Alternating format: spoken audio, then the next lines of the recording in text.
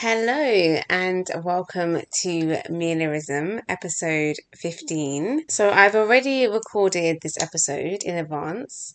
However, I have been reading at the moment. I've been reading a book called All About Love by Bell Hooks. And I read a quote that I thought I would like to share. So it's actually a quote from somebody else in the book that she references. So Nguyen says that the difficult road is the road of conversion, the conversion from loneliness into solitude. Instead of running away from our loneliness and trying to forget or deny it, we have to protect it and turn it into fruitful solitude. Loneliness is painful, solitude is peaceful. Loneliness makes us cling to others in desperation. Solitude allows us to respect others in their uniqueness and create community. Yeah, and I just thought that was quite powerful. So I just wanted to share that today. And if anyone's out there and they're feeling alone, just remember you're not alone, you're by yourself, and there is power in solitude. So that's my little thought for the day. And if you hear some waves in the background, that is because I went to Brighton yesterday and I recorded the waves and I added it to this episode. Hope it's relaxing and therapeutic.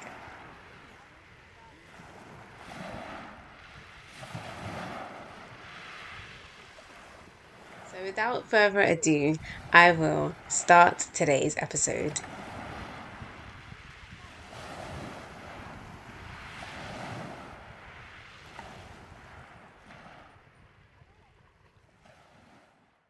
So yeah, I'm trying to record this in a different way today with my earphones because in the last episode it sounded quite muffled and the microphone wasn't doing what I think it's supposed to be doing. So I'm not sure if it's having issues or whatnot, but hopefully this sounds good.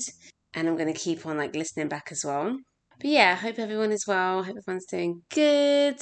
We've got a little bit of summer, like the last bit of summer is coming through, and I'm here for it. Like, I'm appreciating this little outburst that we're having. I went to the park at lunchtime. I sat there. I was just like, oh, you better embrace this, boy. Because we all know that autumn's coming.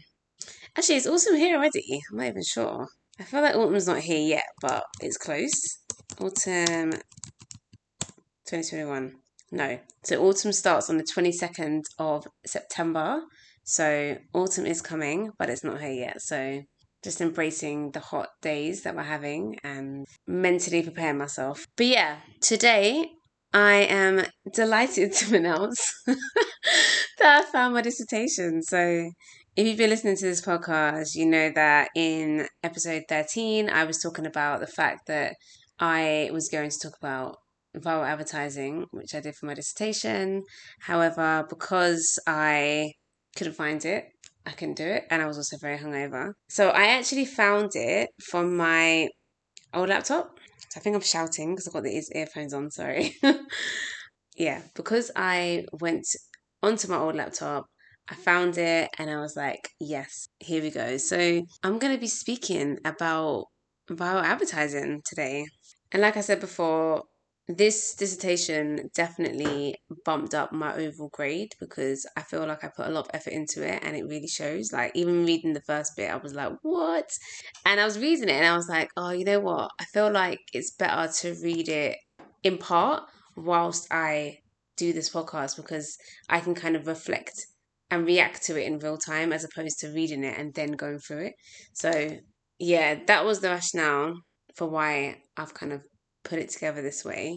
But yeah, firstly, I just made some acknowledgements. So I said thank you to my friends and family, and I also thanked my dissertation supervisor, Jeremy Woods. So I went to the London College of Communication in 2007, I think, to 2010. So yeah, very, very much back in the day. But yeah, he was great. He really helped me.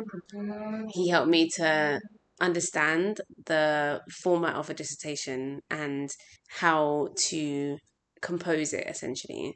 And I also had a fantastic tutor named Jo Hodges. And I'm so grateful for her because she really helped me through that experience, like from the first year to the third year. She was so eccentric. She really spoke her mind. She took us to Amsterdam once. She was like, just for the sake of it, just for the sake of it.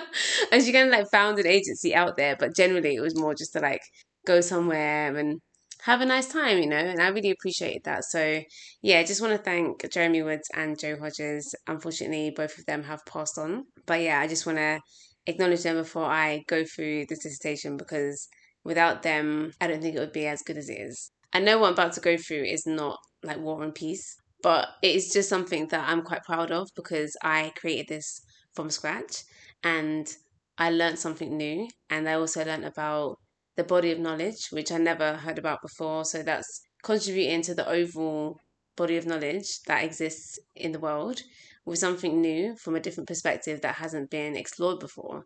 So when I heard about that at the beginning, I was like, oh, what a great concept. Like, I really, really like that. I want to contribute to the body of knowledge. So it fired me up and it gave me like the motivation that I needed to like really give my all to it. So yeah, that's the energy that I was going into it with. So yeah, I hope you enjoy it and I hope you find it interesting. So yeah, the first part of my dissertation talks about like the premise, essentially, that what it was going to be about. So I'm just going to read it like a little bit. It's not too much, but I'm just going to read a little bit of what it is. And this episode is not me just reading my dissertation, by the way. It's going to be me reflecting on some of the things that I say and be like, oh yeah, I remember when this happened. I remember what I did here. This is the research that I did. This is what I carried out. Like, it's not just going to be as black and white as like I'm just reading, because like you can go on Audible for that, basically. I actually want to write a book. I was thinking about this the other day and I was like, I think I want to write a book. I think that I'm good with my words and I feel like I can put something together that's engaging.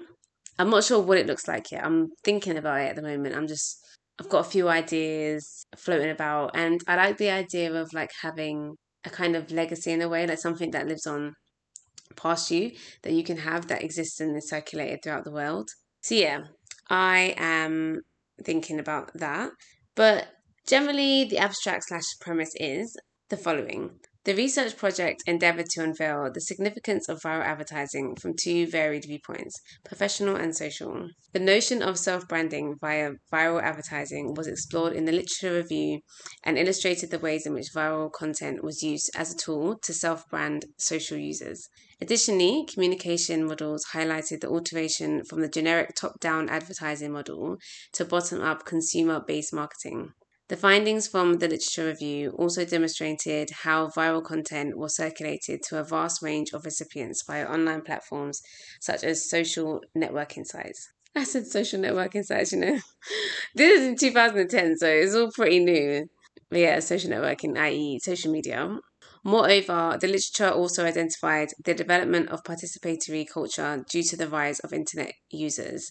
The concept of digital word of mouth as a means for modern communication in a Web 2.0 environment was examined. I was meant to say Web 0.20.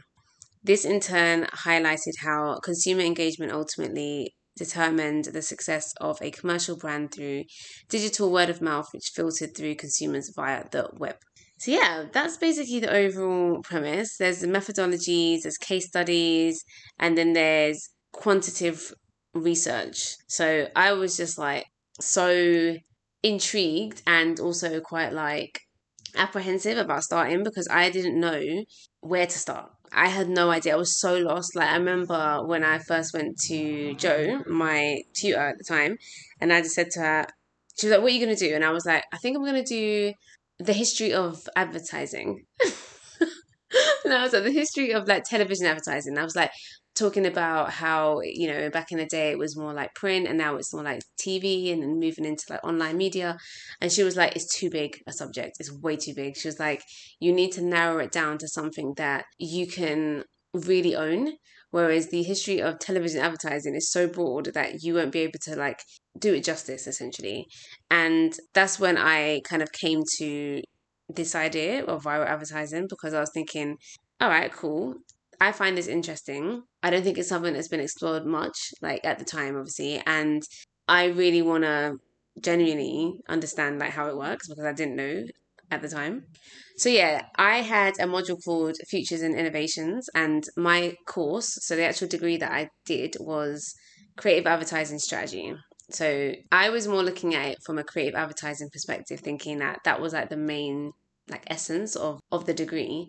However, it was more the strategy part. So it was like advertising strategy, essentially. Lots of business, lots of core advertising, and it wasn't really what I was looking for, but there was an online module called Futures and Innovations, which I really liked.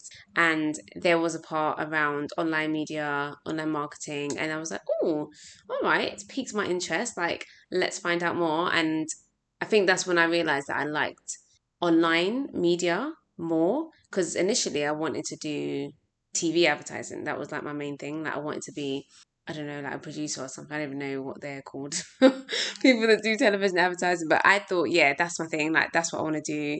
But yeah, transpired that online marketing was a better fit for me. And obviously, when we're at uni, we don't know what we want to do, to be honest with you. Like, we just pick a subject. I have a whole episode about this, to be honest with you.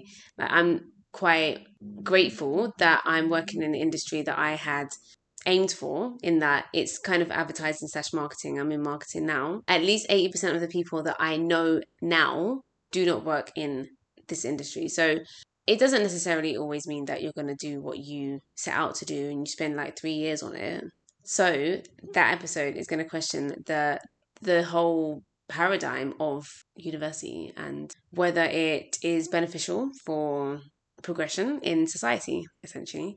So yeah, that's a story for another day. But anywho, right. So back to my dissertation. Do you know? I'm gonna read it here, but you're gonna see that I didn't really understand like how to phrase virality, I guess, in the online sense, because here I said quantitative questionnaires were conducted and distributed online amongst 52 recipients to identify common traits which contribute to a successful viral.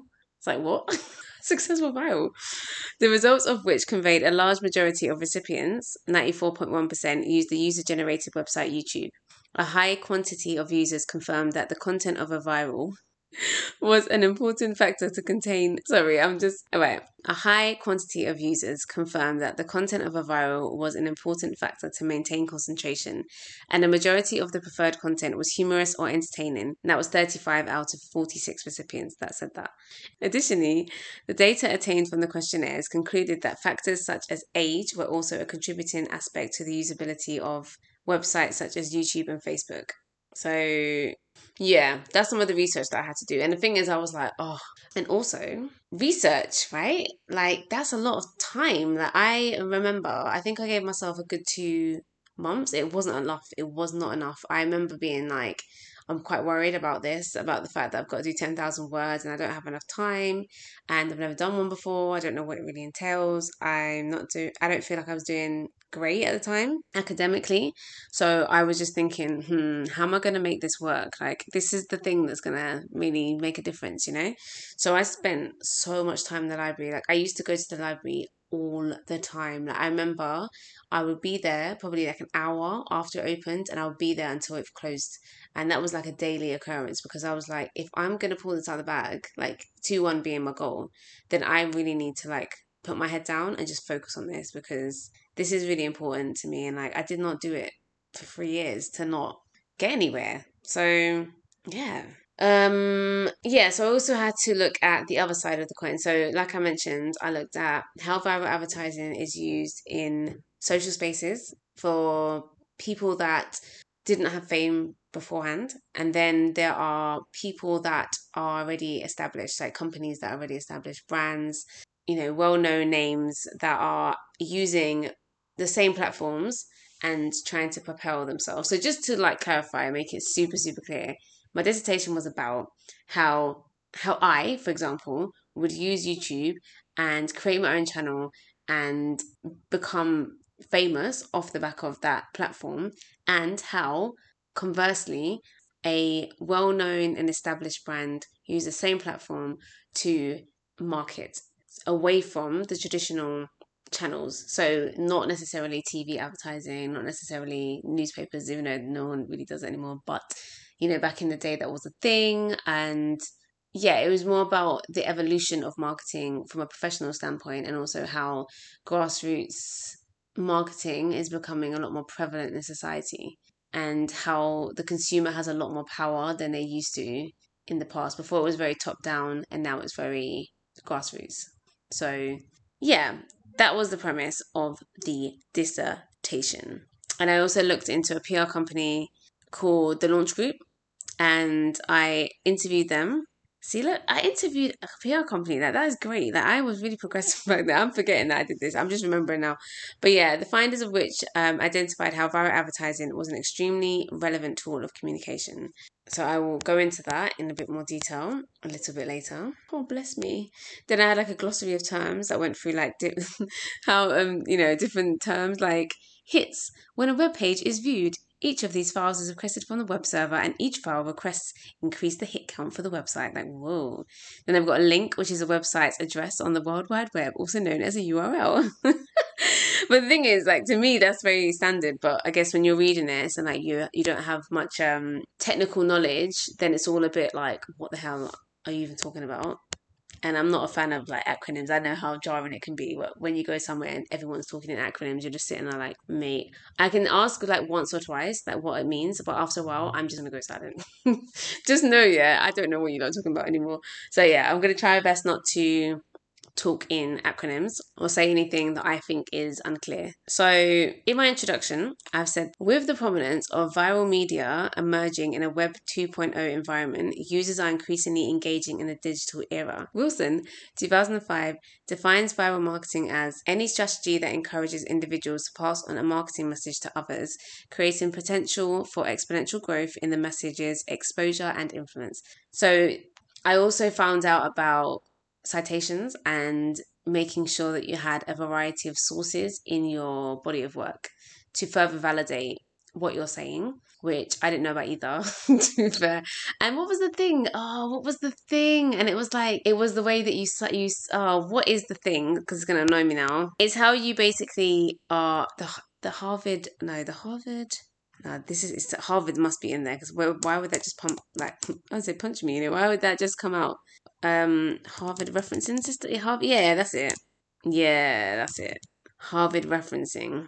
So we had to do Harvard referencing. So for all of our citations and stuff like that, like we had to have like a full blown index at the end, which just like laid out all of our citations and whatnot. But I always made sure that like after that, I put so many in my dissertation because I was like, oh, I understand it now. And I'm reading a book at the moment called All About Love by Bell Hooks, and she does a lot of citations, and I see how it adds depth to her perspective. So she has her stance on things and she'll speak about it from her own perspective, but when she finds other resources that further fortify what she's saying, then it does make you look at things from a more varied perspective because you know that there's other contributors and other well-known people in that space that also have a similar view or a similar way of looking at things. Okay, so yeah, the term viral conveys the notion of online material increasing rapidly to others, circulated actively by a vast amount of recipients to achieve high recognition. Viral is an analogy which describes the way that a virus spreads throughout the body, and in the same way a computer virus spreads throughout the computer. The speed and growth rate of viral media is comparable in the way that it multiplies. Like, honestly, yeah, this is a very good... like, I was reading it before and I was like, this is a very well-written piece of work. Like, I don't think I've written something so great, in a while. Like, I think the only things that I've really written since my dissertation, and I'm not even joking, and this is kind of crazy for me to say this because it's been like, 11 years, is that article that I read in episode 1. So, my thoughts on social media. I wrote an article a few years ago, and then there was another article that I wrote last year. It wasn't an article, it was a post. It was a social media post that I wrote, and that was about the Black Lives Matter movement, and that was in my episode as well. Episode 9, I think. I want to say 9. So yeah, if you want to hear those, you can check them out. But yeah, outside of that, I haven't really written anything, and I really think I should. So watch this space, do you know what I mean? How am I going to succinctly summarize this? This is crazy. Every time you read a bit, just pause, just so you don't want to be like, all right, so I was just reading this, yeah. I'm just going to read it because this is just interesting. All right. I'm going to say viral advertising because I have written it weird. I've said virals have the ability to, but that doesn't make sense. Viral advertising has the ability to circulate on various online platforms, declaring its ability to branch out to various audiences on a global level. With the onset of digitalized intensity, communication has transformed into digital word of mouth, which increases viral circulation. Viral circulation is the term used to describe the progression of viral material when passed through various points of entry, i.e., email, user-generated websites, social networking sites, etc. In reflection of the Web 2.0 phenomenon, new online platforms have emerged to facilitate this shift in online communication, and platforms such as YouTube, Facebook, and Twitter are byproducts of this. Websites like this rely on participatory culture, as these platforms would cease to exist without the input of its users. This level of engagement encourages this relatively new concept known as viral marketing. As YouTube distributes information, it may be argued that YouTube is also dispensing power to its users. YouTube's mission statement regards the website as a metaphor for the democratizing power of the internet and information. I'm never going to redo that, but I can't lie. Additionally, Facebook's mission statement also conveys this notion of omitting power and aims to give people the power to share and make the world more open and connected. I can't lie, I'm so impressed by reading this. Like, I was 22. Like, what the fuck? As a result of numerous research techniques implied, a justified conclusion can be determined, which will illustrate how viral advertising is interpreted in the digital era. From the information attained, recommendations will also be made to further extend research of viral marketing. Additionally, the research project aims to address the hypothesis that viral advertising is a dependable tool to communicate with a vast amount of users, which I guess is definitely validated, but yeah. Yeah, and then I just go into my literature review, which I'm not going to really go into that much, to be honest with you, because it's old data, and that's the thing. Like, I mean, at the time, it would have been very, very recent, but now, yeah, you know, it's been a while. Breakdown, I've written here, there's a breakdown of UK advertising media platforms. So I think what I was trying to convey is that obviously over time, the online sector is growing, and the television and press and like direct mail, radio are all like declining. And it also has cinema here, which I think is quite interesting, because I went to the cinema a few weeks ago to watch People Just Do Nothing in Japan by myself, because I was like, hey, I want to watch this, I don't care. And I went there, yeah. That was like, going by myself is like nothing to do with this. I just wanted to say it because I went by myself. I'm quite proud of myself. Anyway, okay, so I went there and I got there on time, like bang on time. So I had my popcorn and everything. I was like ready to go. Time to watch ads, you know what I mean? Or watch trailers, because I was like, yeah, boom. No trailers, no trailers whatsoever. I was so surprised. I didn't know what the hell was going on, because that's one of the parts of the cinema experience that I enjoy. Like, I enjoy watching trailers, and there weren't none. So it could be that things are changing, or it could be that there's a reason why that particular film didn't have trailers. But yeah, I thought that was quite interesting. Yes, this is a really good example. So a game called Roger Wilco was invented by a man called Adam Frankel, and it's a fighter pilot game that can be played across the internet with others around the world. Users can link up into conference calls so they can hear each other's reactions, yeah? This is me just like paraphrasing. He invited people to try it for free, and in 24 hours, the program was downloaded by 2,800 people in 46 countries. In 30 days, it had spread to millions in a matter of months. Presumably, a substantial fraction of these people can be converted to paying customers eventually. I'm not sure how I found this out, but another viral success on YouTube generated approximately $40,000 in revenue, with 52 million views from the video David After the Dentist. This figure was achieved through merchandise, mobile applications, etc. So there must have been some kind of I don't know what I'm trying to say. There must have been some kind of resource that just broke down how much money he made. He must have been okay with whoever created that video and published it and received the funds from it. Must have been okay with that information being divulged. But yeah, it's obviously lucrative. Everyone knows that when you go viral, you can make money off it, right? So it's how you go about capitalizing off virality, essentially, at the end of the day. So you can go viral, like this podcast can go viral, but the only revenue stream that I can make off it as it stands is through ads. So that would be through ad revenue. So there is a model in place, but obviously you'd have to hit a certain number. So that's the podcast model. But obviously with YouTube, it's very much the same things, ad revenue.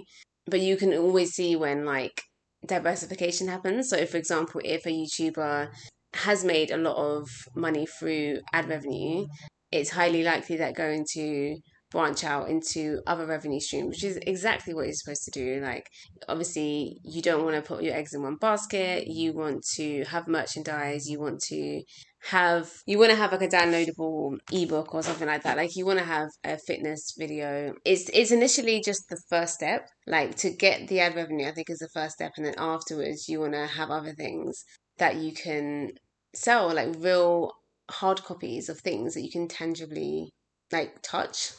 And that's pretty exciting, like the fact that you can make something from an online platform is so amazing, and it's really a sign of the times, because 10 to 15, maybe 20 years ago, this wasn't a thing. Like, Google was only 20, I want to say 22 years old, I think. Actually, no, it's like 24 years old now, I think. 23. Okay, so Google's 23, and then YouTube is 16 years old, yeah?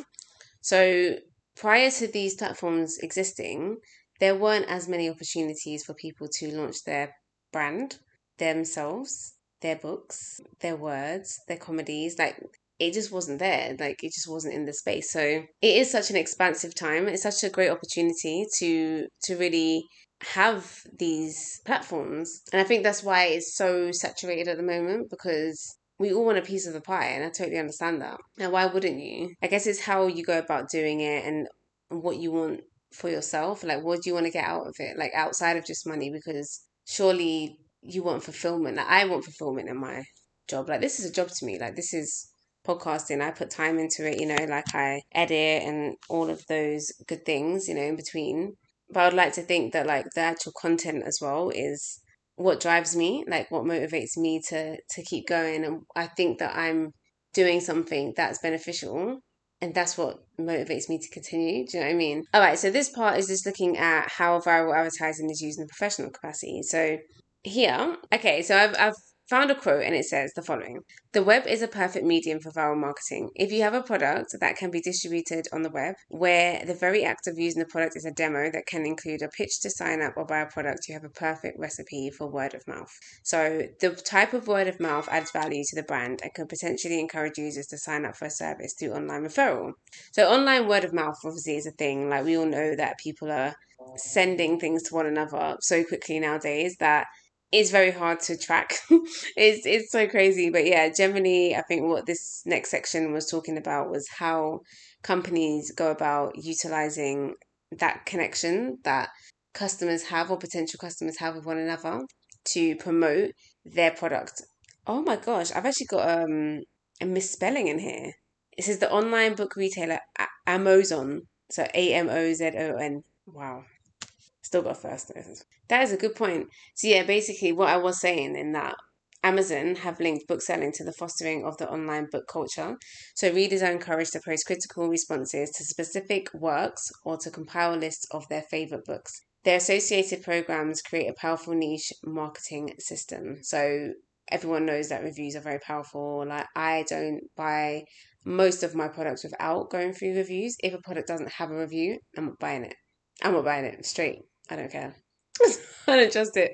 And like, I need someone to tell me if it's good or not, which is kind of weird, because it's like, if you see a product and you read the specs and you're happy with it, you should really be comfortable enough to buy that product. But yeah, word of mouth is so powerful that it influences consumer behavior essentially. So I completely understand how and why brands want to get in on this action. But I think what I found at the end of this dissertation, just to summarize, was that they didn't do it as effectively as you and I, essentially.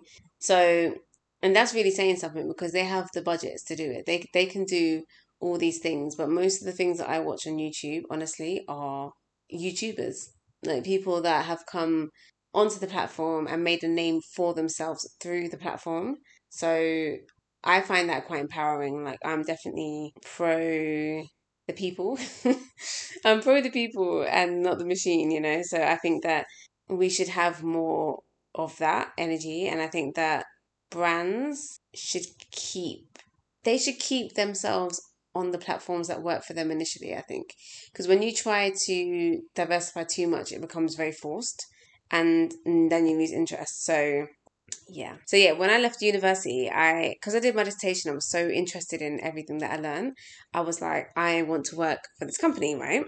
So let me just see if it was even, I think it's gone now. Okay, anywho, I wanted to work for this company called the Viral Factory, and I thought it was going to be my dream job. I was like, yes, like I am so interested in viral marketing, and this is going to be like the next step for me, like to get into this viral company and tell them about my dissertation, and it's all just going to flow. Do you know what I mean? But it didn't work out, and that's okay. Like, yeah, but they had some interesting stats. The Viral Factory have an example of an effective viral advertising effort, which was achieved by them in 2008 for the film Cloverfield. Side note, one of my favorite films. The viral advertising was used to generate an additional buzz.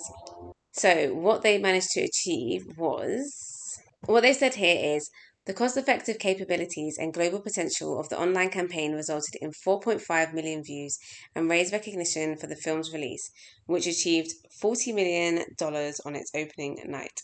I mean, I can't say there's a direct correlation between the two because it would be hard to directly attribute that kind of online activity to ticket sales, but generally, obviously, anything that's online that creates a buzz is going to be beneficial for increased recognition for a brand or film. Okay, so this is 55 pages long. Like, I'm just like, what the fuck? I want to get it down into like an hour, if that, but I don't know if I can do it because everything's so good. Okay, so one of the main factors that heavily influences and determines the success of viral advertising is the increase in internet users. Research conducted by the Internet World Stats has identified that the number of internet users has increased from 16 million users in 1995 to 1,802 million users in 2009. And that number is going to continue to grow. Right now, we're looking at 4.66 billion people around the world now use the internet. Of those users, 316 million new users have come online within the last 12 months. That's really scary. That's crazy. Is that right? So looking at Statista.com, which I do use more than what I just looked at, 59.5% of the global population. Of this total, 92.6%, which is 4.32 billion, access the internet via mobile devices. So very, very wild. Very, very, very wild. Not surprised, but still, that's really something. So yeah, this section just mainly talks about the fact that usage influences and is very key.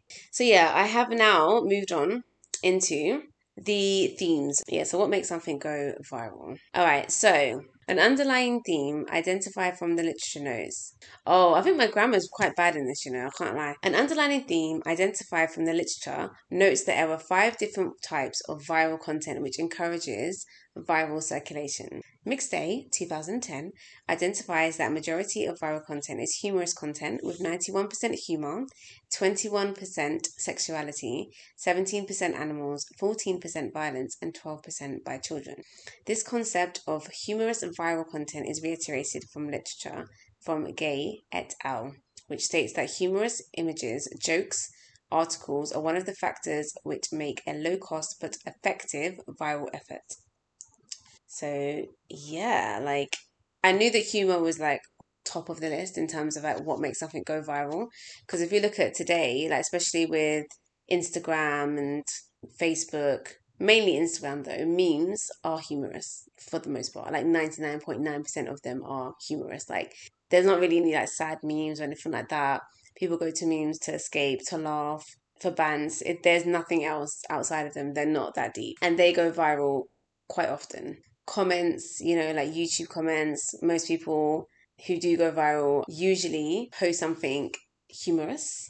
And it's a bit of a weird one though, going viral via comment, because like, did you really go viral? It's a comment. I don't know if you can go viral in a comment section, but I guess you can. But from a progressionary perspective, I don't know if progressionary is a word, but I'm going to use it. From a progression perspective, can you make a name for yourself in a comment section of a video? I don't think you can. So I always wonder what the rationale is to why people want to go viral. Like they want people to like it because people will say something. Like I love reading comments in YouTube. I can't lie, yeah. But when they go, "Oh my gosh, edit! I didn't know that this comment was going to get so much likes." Like what the fuck? Like okay, I don't get it. Like what do you get from it? But yeah, anyway. So I then looked into the rate, like the way that viral content is generated, essentially, not the themes, the actual mechanism of virality. So it's to do with the viral coefficient being above one. So a viral coefficient is the measure of how many people each person has brought in through invitation, digital word of mouth, etc. Pennenberg, 2009, describes this as the number of additional members each person brings in, way above one. Pennenberg also identifies that if the viral is above one, it achieves exponential growth. So this actually leads me back to the pandemic, because I learned about this in 2010. And obviously at the time, I was only looking at this from a digital marketing, online media perspective.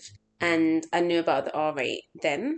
And obviously, when we were listening to Boris Johnson's addresses and he was talking to us, I mean, a lot of it was lost on me, to be honest with you. But I remember him talking about the viral rate being above one. So, from my understanding, it was that, it was in a place of exponential growth at that point. Yeah, that was quite interesting, because it did lead me back to my dissertation years and actually reminded me of when I was doing that.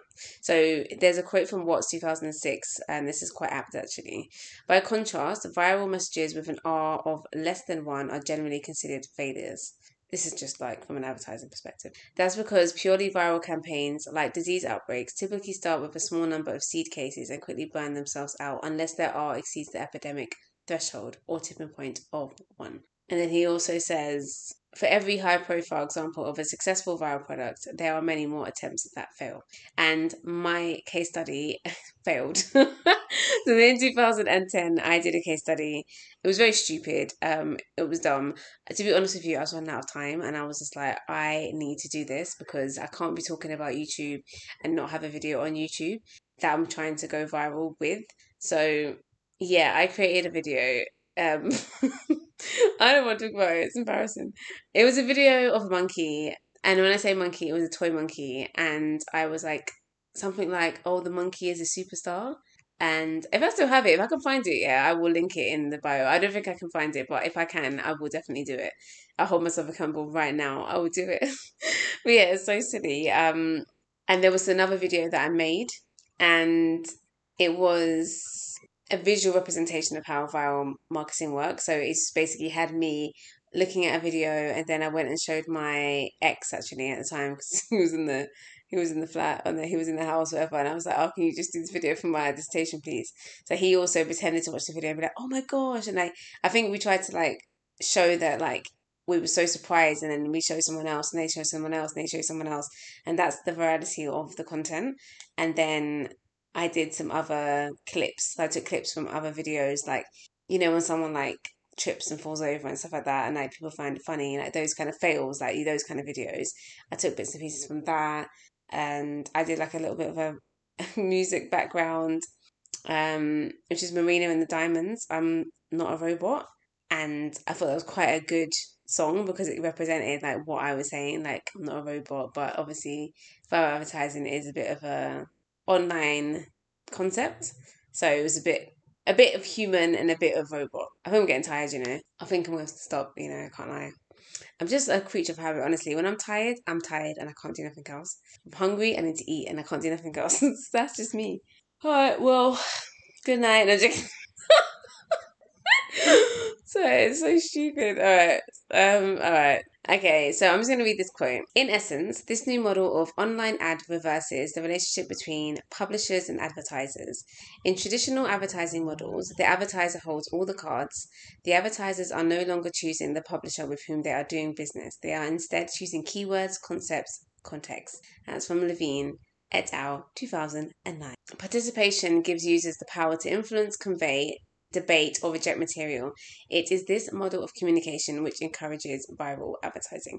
And that was just me saying that the way that people interact with content does very much perceptually influence the way that that content is absorbed. So it could be that, people are saying, "Oh my gosh, have you seen this new advert from a brand," right? Everyone goes online and they check out the advert. Now, if the advertiser wants to maintain their power, they can turn off comments. Yeah, they can say, "Right, I'm not letting you guys interact with me. I don't care. We're just going to have this, put it out there and be done with it. But I guess you can still like it or dislike it. But that's pretty much it. If you want to let your customers or potential customers be engaged and interact with your brand, then you would obviously have the comments on. And that's where things get interesting. So I don't think there's much of regulation on YouTube, to be honest with you. I know that you can report things, and I also appreciate and understand that there is a vast volume of content on there, and it's very hard to moderate and track everything that goes online. I totally understand that. But I think that YouTube is very tainted nowadays and is slightly becoming toxic in places. So like even the comment section in some videos are horrendous. Like there's so many fake accounts now, so much racist, there's so much homophobic people, transphobic people. Like I'm not here for any of that foolishness. It's the weirdest thing because it's like people hide behind their screens, and it's a whole thing. Like keyboard warriors are real. So yeah, I think it's something that we need to be careful about, you know, as a people, you know, that we don't get carried away and desensitized by being mean, essentially. But yeah, in this context, the company or the brand can learn from a customer or from a user, like the way that you see or watch a brand is valuable data, you know, like at the end of the day, a company wants to know what people think, and YouTube provides opportunity for them to do that relatively easily. They don't have to do as many focus groups or questionnaires or surveys. Like they're getting this for free from YouTube. So there are many benefits to it, even if it's not good feedback. There's no such thing as bad publicity, right? That's what they say. So yeah, that's just a really interesting way of looking at it, I guess. But we have got to the end of this episode because I don't know what I was thinking I was going to do, but there is no way in hell that I can summarize 10,000 words in one episode. If that's what I said I was going to do, it was incorrect because this is not feasible. It's not a feasible plan. And I don't want to just rush it because it took me a long time to put this together, and I want to do it justice, you know. As the only / biggest piece of literature I've ever written, I want to document it in a way that preserves its, I wasn't say integrity, but is that a bit heavy? But anyway, yeah, I don't want to lose the quality of the work by rushing it or by compromising parts of it, by not adding bits that I thought was interesting. I want to go through this as a trip down memory lane, and also in a way that hopefully is interesting to you guys. Like, I don't want to do this if everyone finds this very fucking boring, but hopefully you do find this interesting, because I found it so interesting as a concept. And obviously there's things that we know exist in the world and we don't necessarily pay them no mind because it doesn't concern us, but I'd be really interested in finding out a very specific vantage point of someone who did a dissertation around something I've never done before or listened to or knew about, because that's how we expand our minds. So hopefully this is interesting. I mean, yeah, just let me know, like, if you don't like it. No, I'm joking, don't let me know. Don't let me know, like, I find it interesting. So yeah, I'm gonna stop here. I'm at chapter 2, which is very worrying because it's been so long, but I think the rest of it is more like research that I carried out. So yeah, there's methodology, there's practical case studies, findings, questionnaire, and then the interview and a conclusion. So I probably can get that into one other episode, but I know I've just documented this, but I think I can do it. I think if I really focus, I can extract the parts that are relevant and consolidate it into one more episode. So yes, I hope you are finding this interesting. You know, part 2's coming, don't worry. And yeah, I will speak to you guys next week. Yay. I'm joking, I won't. I'm only done. But yeah, thank you very much for listening. Yeah, hope you're well and speak to you soon. Bye.